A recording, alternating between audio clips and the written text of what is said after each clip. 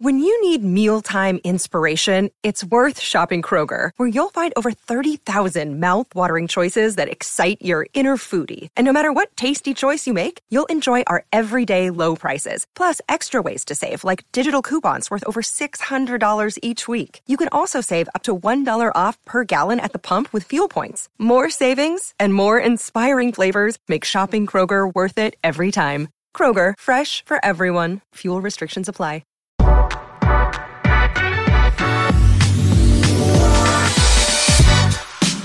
The Nick Bot Podcast is powered by Pella Windows and Doors and by Shoot 360 Lincoln. If you need a new window or a new door, take it from me. Pella is the way to go. You can check out the showrooms in Omaha and in Lincoln or online at PellaOmaha.com.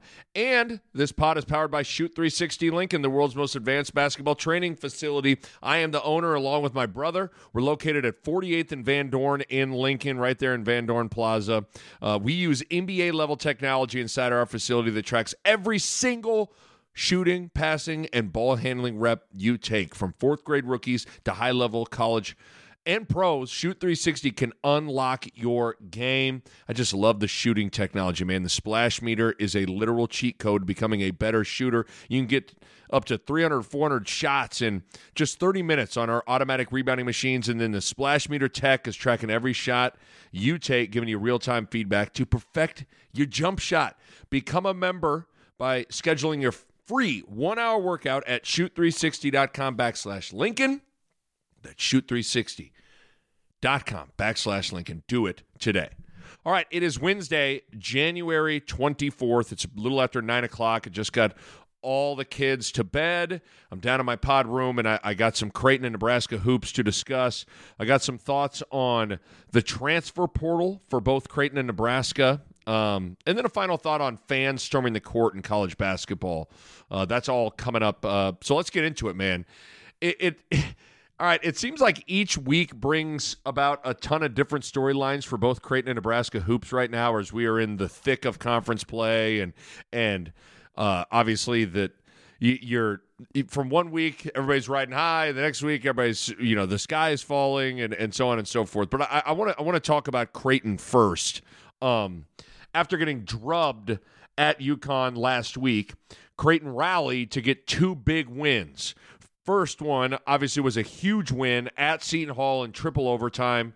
I will say this. As I watched that game and watched it unfold and Creighton emerges victorious, that game felt like if Creighton goes on to have a great season and maybe gets into the Big East title race and goes to the Sweet 16, gets back to the Elite Eight, whatever, it kind of feels like that Seton Hall game, that Seton Hall win, feels like it could be a turning point type of game where you go back to that game and you're like, man, because if that game doesn't go well or they don't find a way to rally, it just feels like that win feels like everything changed there, potentially.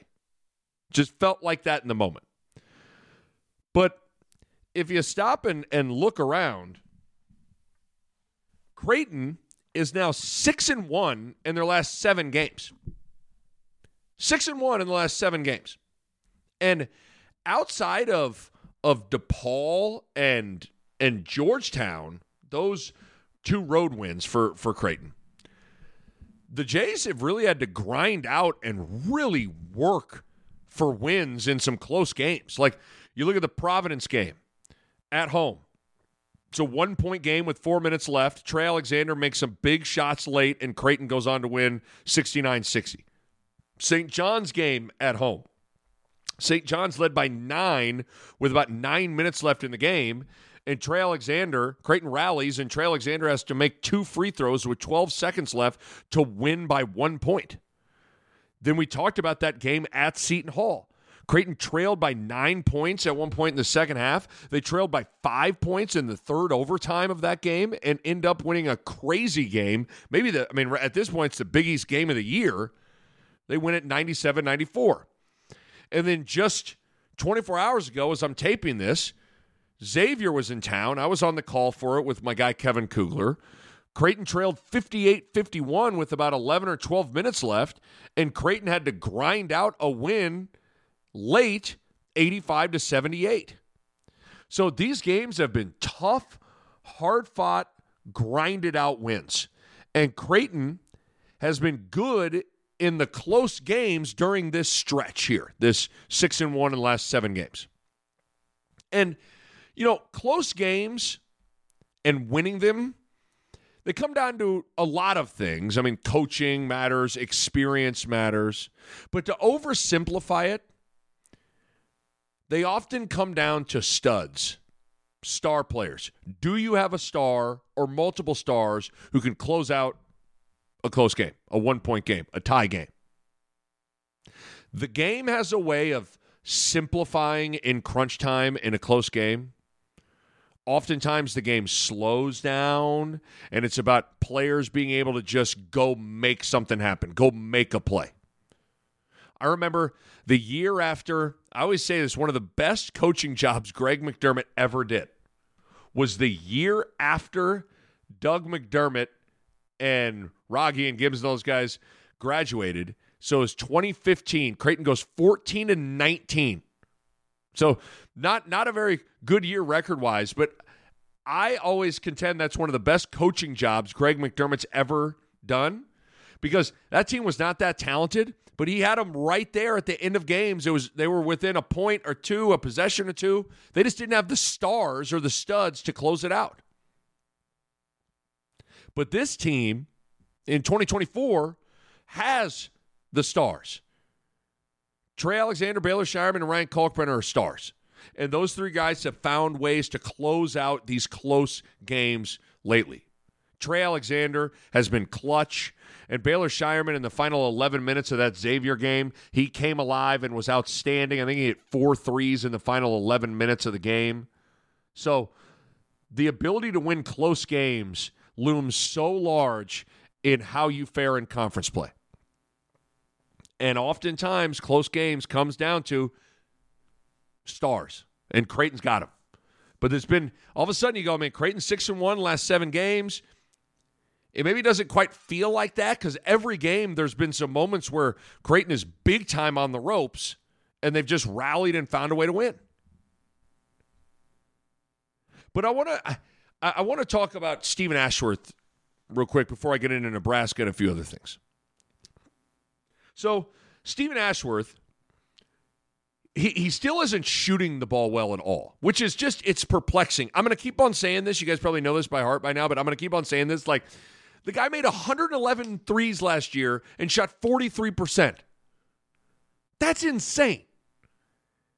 And this year, he's only made 35 threes and he's shooting 32%. After making 111 threes last year, Ashworth is on pace to just make 63 threes this year. And the math I use for that is if Creighton plays 2 games at the Big East tournament, let's say they make it to the, second round Sweet 16. That's just a dramatic decrease in 3-point field goals made and percentage. It feels like Ashworth is due for a breakout game and then kind of settling in. He's too good of a shooter to stay this cold. You can maybe have a surge for a year where you only make 33s and you shot it at 40%.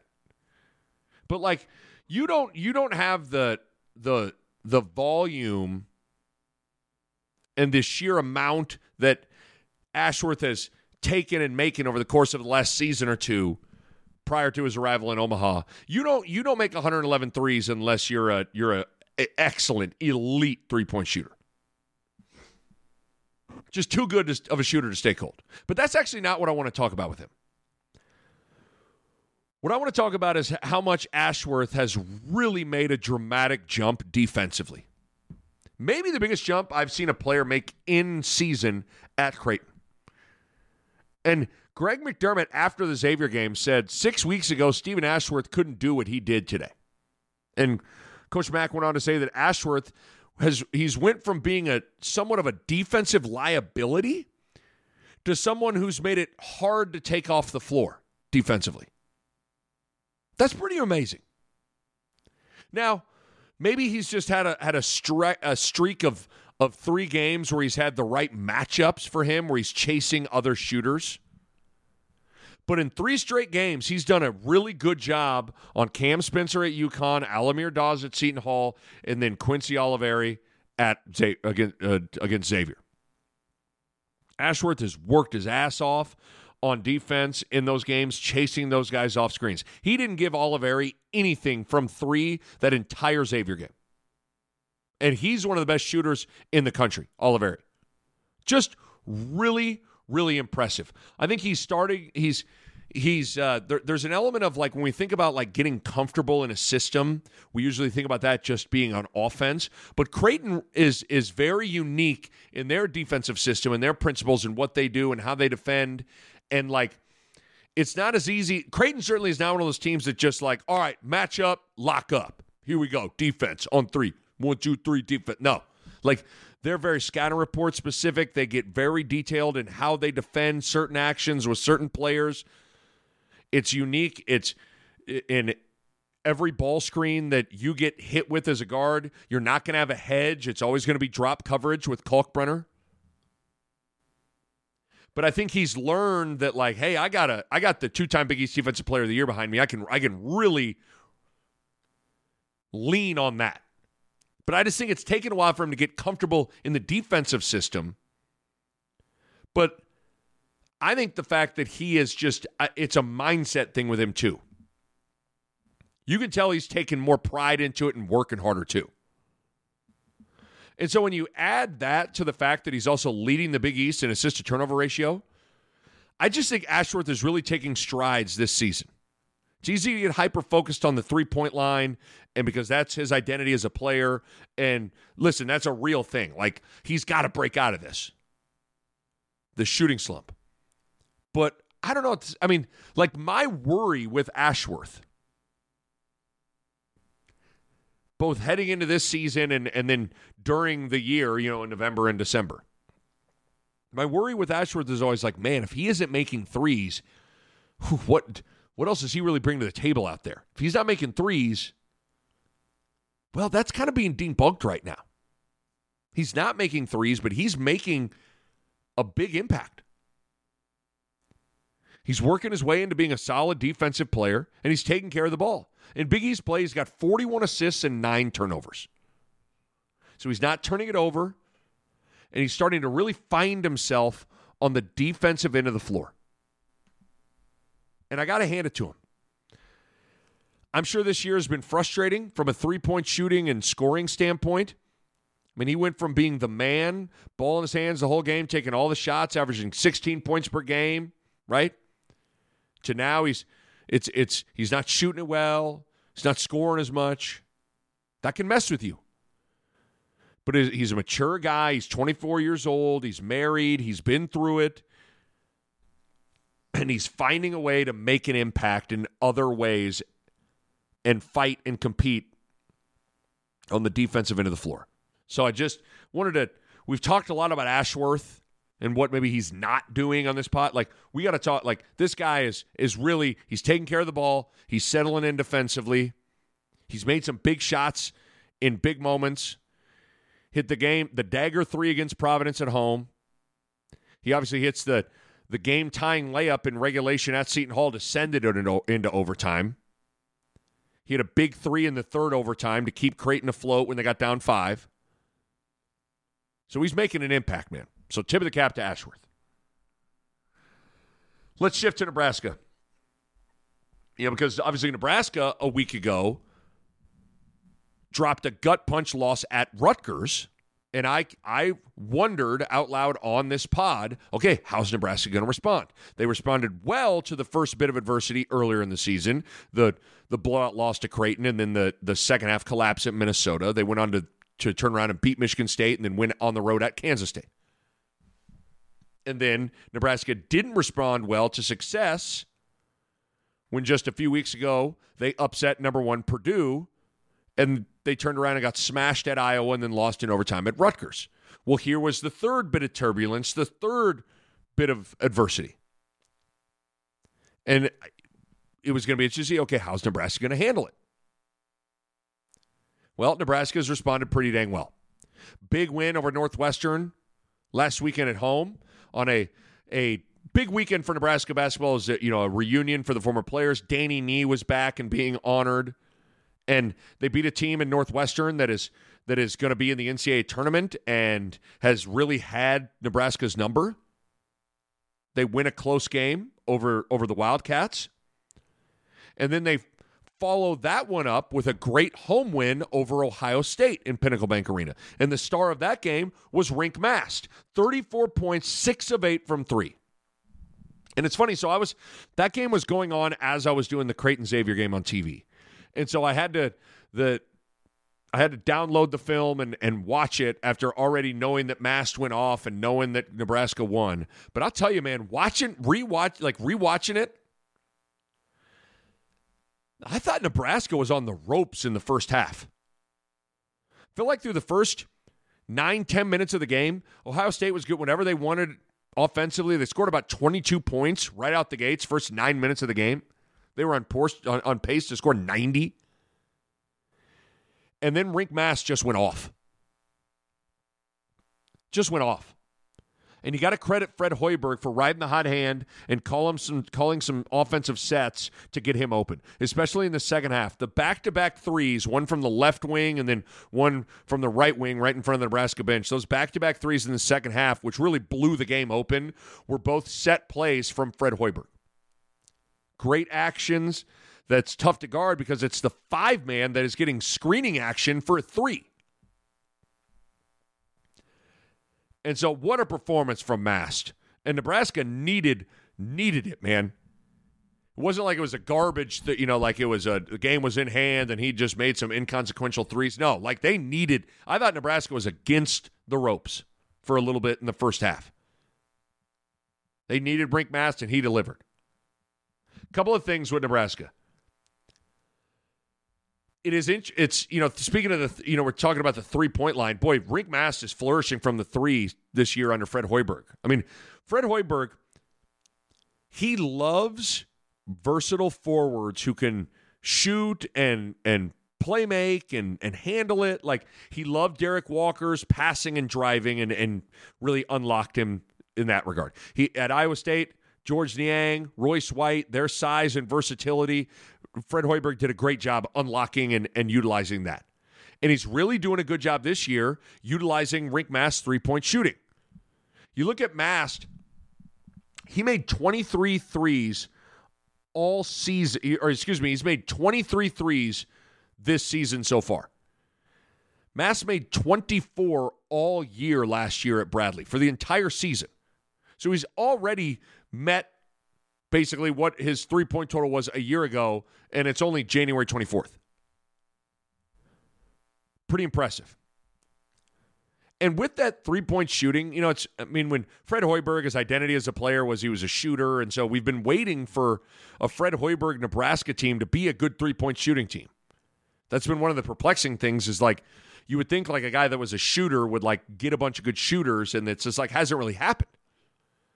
And finally, in year 5, this is finally a dangerous team from 3. Nebraska leads the Big Ten in 3-point field goals made per game, almost 10 a game. According to Ken Palm today, Nebraska ranks 39th in the country in percentage of total points being from 3. So 36.5% of Nebraska's points are from the 3-point line. That's 39th in the country. Nebraska ranks 28th nationally in percentage of total shots being 3-pointers, 44.9, so about 45% of Nebraska's total field goal attempts are 3s. That's 28th most in the country. So finally, it's like, where's Fred Hoiberg 3-point shooting? Finally, this team's dangerous from 3. Dangerous from 3. And then we got to also, we're handing out, we're shout-outs to people. We got to give a big shout-out to C.J. Wilcher. He needed to have a big bounce-back year from 3, and he has. He's having his best shooting season of his career after shooting 40% as a sophomore 2 years ago. He had a cold season last year from 3, shooting 31%, and it was a big deal. But this year, He's shooting it great. He's shooting 44%, 44.7, so nearly 45% from three. He has been massively important. He's averaging 9 points per game. He's had 3 straight double-figure games off the bench. He's got 10 double-figure games on the season. It's really important. I've said it, Nebraska's bench, they come in, you bring in Wilcher, he can score. You bring in Sam Hoiberg, he brings energy and defense and toughness. That bench is making an impact, and Wilcher's a big part of that.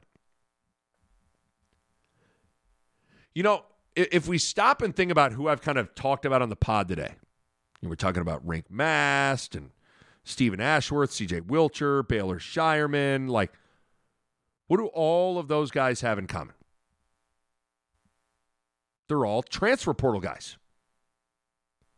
Obviously, nowadays in college basketball, you have to recruit the portal, and you have to hit on your portal guys. If you don't, you're in big trouble. People aren't as patient with you anymore because you can remake your roster each year. And, you know, in some ways, Fred Hoiberg's hits in the portal the last 2 cycles might end up kind of saving his job here in Lincoln. Griesel, Walker, Bandamel, Juwan Gary, Rienk Mast, Bryce Williams, Alec, Wilcher. Like, all those guys have come in the last season and a half and made a big impact. And Greg McDermott, he's done a nice job in the portal as well. It's a little bit different. He sprinkles guys in with Phil's needs with good portal pickups. The most recent big-time addition being Baylor Shireman. But with Rienk Mast, other than finding a point guard in the offseason for Nebraska, which didn't go great, and they ended up landing Aaron Eulis from Iowa, but his NCAA gambling stuff has kept him off the floor and suspended. But other than that point guard spot, Fred Hoiberg finding a replacement in the portal for Derek Walker was vital. It was vital. Hoiberg had to go into the portal and find the right fit who could come in and make an impact right away at that 5 spot. And Rienk Mast has done that. What a find, what a fit. Hoiberg had to get that spot right, and so far, Mast has been a hit in the portal for Hoiberg. 13 points per game, 8 rebounds a game, and just lit up Ohio State for 34 points. And with Baylor Shireman, you know, sometimes because it's weird. Sometimes because he's from Nebraska, and because he fits so well, it's almost like sometimes I forget that he was a portal guy.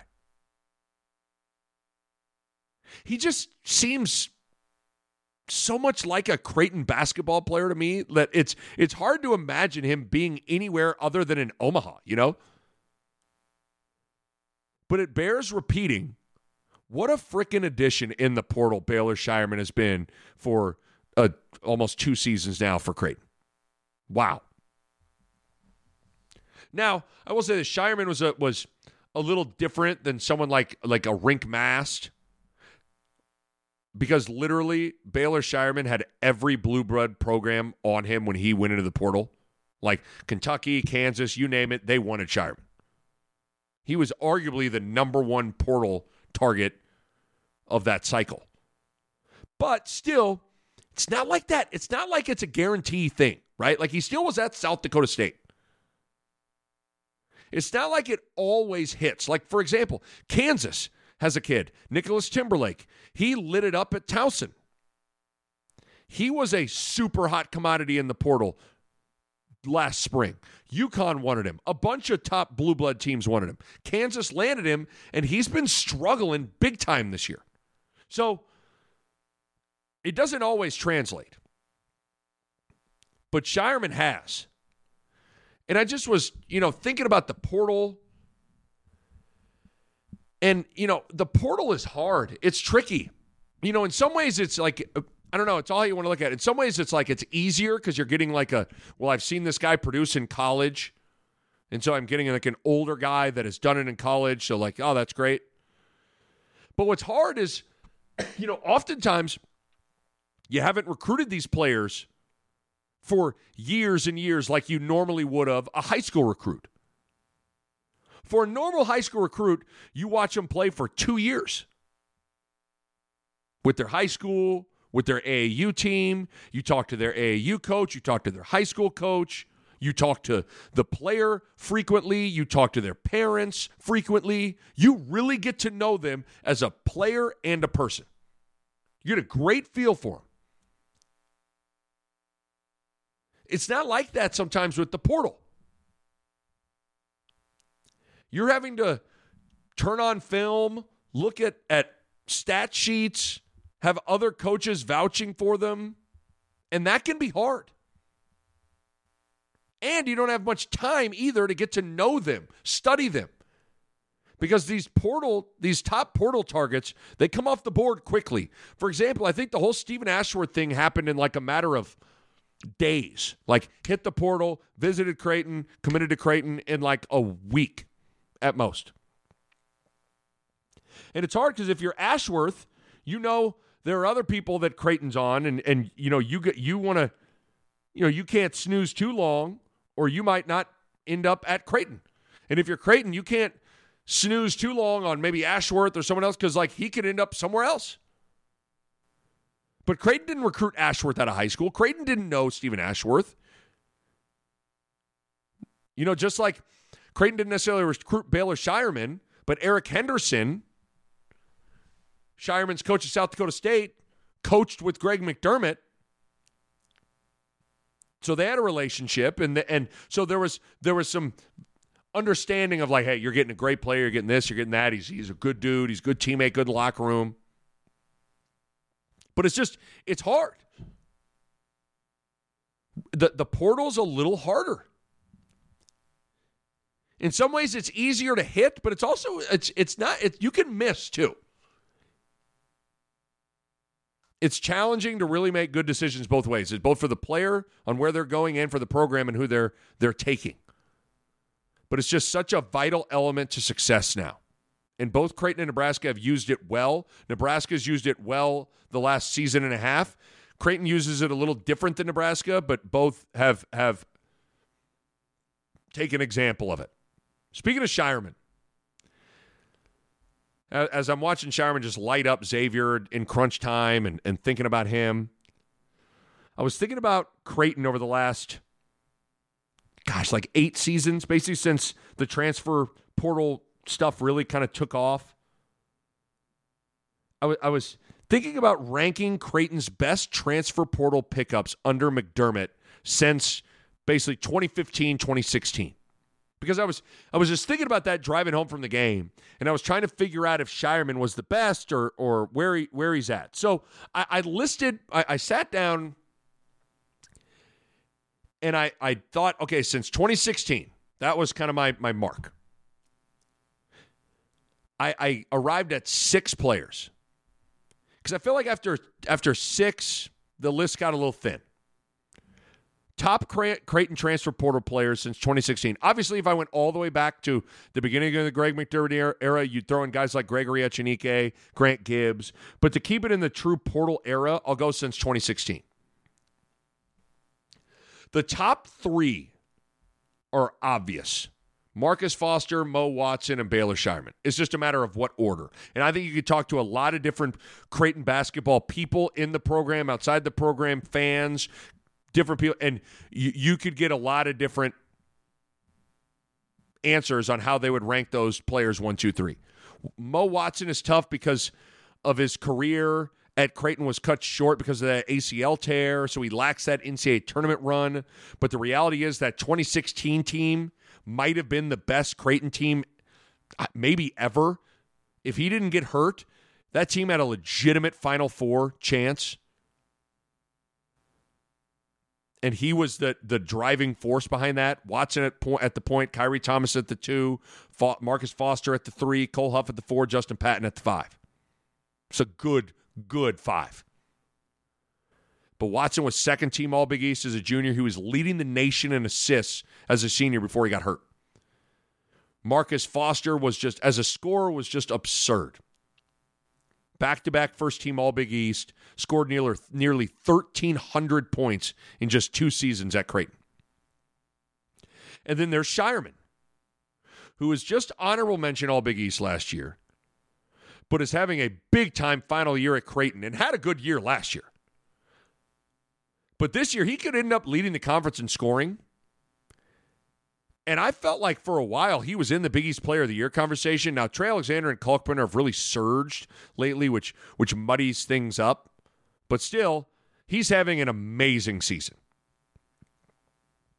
So if I had to rank him, here we go. This is how I'd go. Top Creighton transfer portal pickups since 2016. Number 1, I'd go Marcus Foster. People forget and sleep on this guy. Dude was 20 a game it was 20 every night. You just pencil it in. He's going to get 20.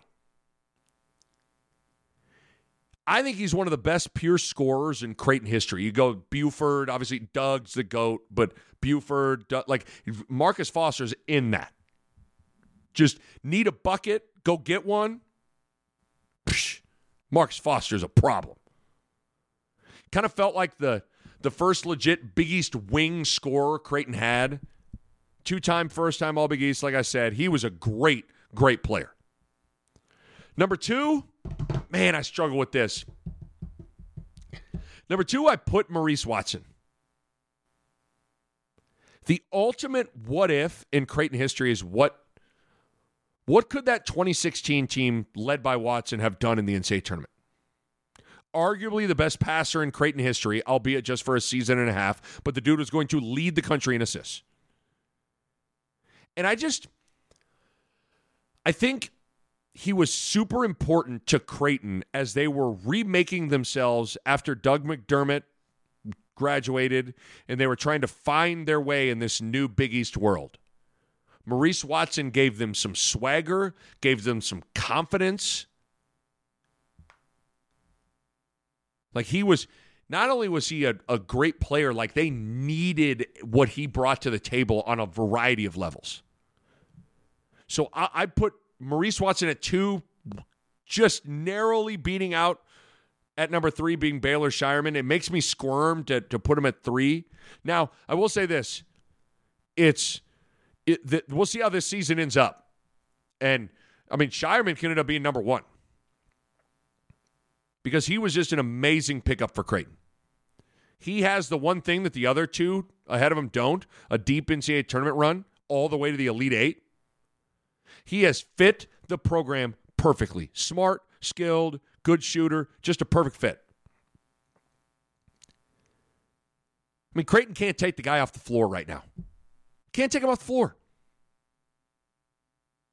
He's played what? I think the stat, he's played all but 12 seconds, I think, of the last 3 games. I'd have him at 3, but I think, I don't know. It wouldn't shock me at the end of the year we revisit this and he's number 1.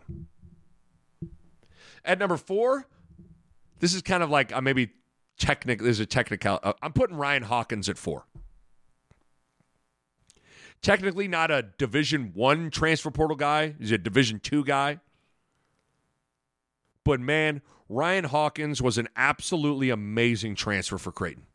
I was thinking about this since Greg McDermott arrived in Omaha, his 14th season in Omaha at Creighton, he's kind of had he's remade his team at Creighton 5 times. There have kind of been 5 versions. Version number 1 was Doug, Gibbs, Rogge. Chapman, Manning of that group. Like the group. Version number 2 was that Marcus Foster, Maurice Watson, Kyrie Thomas, Justin Patton.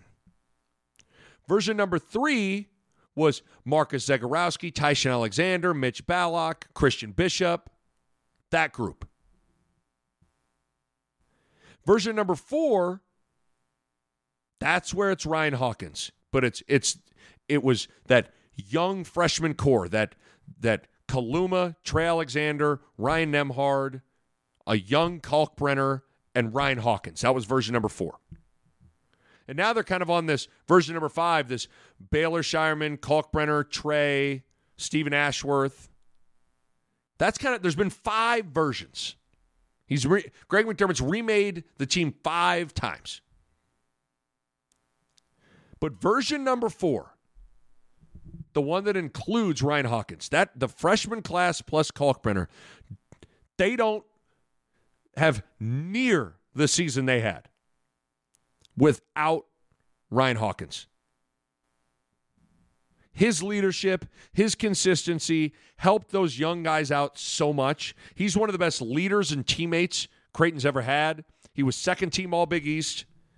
Guy dominated Division II and walked into the Big East Conference and was a great player right away. What a great, great find from the Division II ranks. 5th best transfer, I got Damian Jefferson. Damian Jefferson made one of my favorite plays in Creighton history. Final regular season game of the 2020 season. It was the final full game Creighton played before COVID and the pandemic shut the tournament down. But it was Creighton-Seton Hall in Omaha. If Creighton wins, they win the Big East regular season title.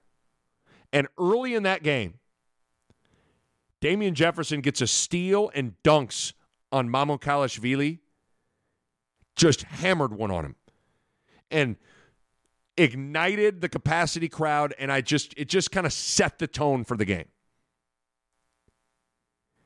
Damian Jefferson was a damn good player his junior and senior year. 6'5", athletic slashing wing, tough as hell. He obviously won a Big East regular season crown, made it to the Sweet 16, second team All-Big East as a senior, had a great career. And then rounding out my list at number 6 would be Denzel Mahoney. Denzel Mahoney, Big East Sixth Man of the Year as a junior, helped Creighton win the Big East regular season title, was a starter on that Sweet 16 team, and he shouldered like a big load that year, having to be the defensive stopper.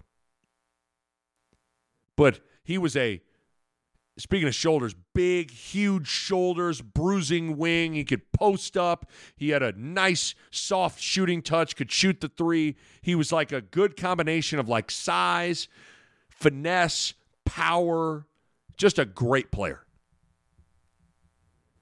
So that's how I would rank him. Top 6 transfer portal pickups in the Greg McDermott era since 2016, when the portal really kind of like took off. Put Marcus Foster 1, Maurice Watson 2, Baylor Shireman 3, but Shireman can end up being the best of them. Ryan Hawkins 4, Damian Jefferson 5, Denzel Mahoney 6. That's some good players in there. And Baylor Shireman is quickly rising on this list. Final thought. So there's been some chatter lately about in college basketball rushing the floor, the fans storming the court after a big win. Obviously, Nebraska rushed the floor just a couple of weeks ago after beating number 1 ranked Purdue. That led to Matt Painter making some comments after the game about the dangers of storming the court. He said, quote, "Schools need to take steps to keep order, whether it's roping off the court or creating a greater police presence." And then there was the Caitlin Clark incident over the weekend at Ohio State, where a Buckeye fan stormed the floor, knocked her over. Caitlin Clark's she's the most famous college basketball player, man or woman, going right now. And all of this has led to a lot of chatter about storming the court and all that. I've told this story before, but I have a different perspective on all of this. My sophomore year at Kansas, we were number 1 in the country. I think we're 14-0. Number 1 in the country, and we got beat at Villanova, and the fans stormed the court. I was on the floor at the end of that game. I was right at center court. And as the horn sounds, boom, within seconds, I am surrounded by Villanova fans and Villanova students. I can still, isn't it funny how in life there's images that just stick with you? Like I can still close my eyes and I am standing at center court at Villanova and I can see the students running towards me. It was terrifying. I can remember the smell of alcohol like knocking me back. And I can also remember I was immediately on the defensive. Like I immediately was having to shove Villanova students and fans away from me.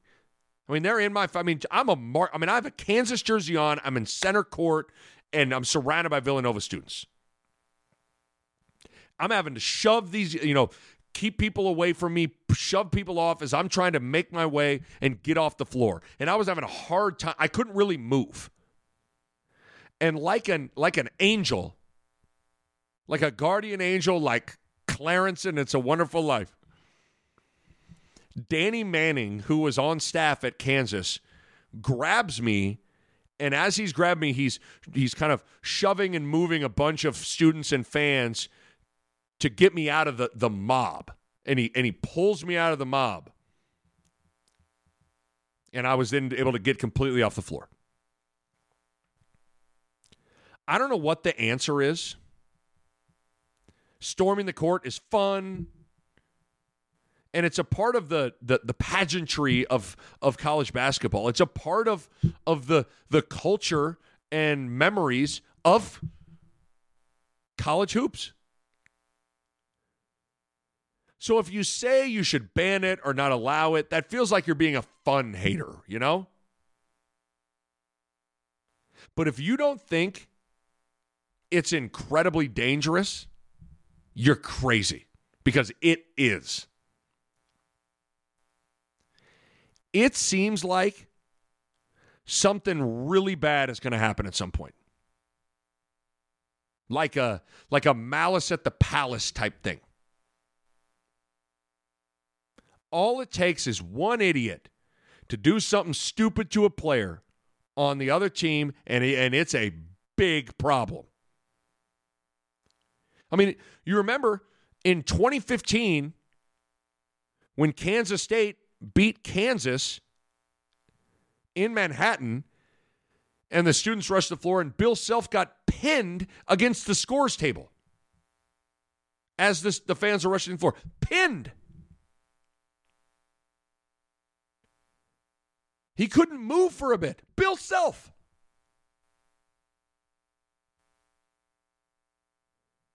Again, I don't know what the answer is. But all I will say is to just poo-poo this or cast anyone who speaks out against storming the court as like, oh man, Debbie Downer, fun hater. To cast anyone who speaks out against it as that is just you're being short-sighted in my opinion. It just feels like a matter of when, not if, something really bad happens during a storming of the court. After being caught in the middle of it at Villanova, all the way back when I was a sophomore at Kansas. After being caught in the middle of it for just a few seconds, my whole perspective on it changed. That's just my 2 cents on it. A Hurrdat Sports Network production.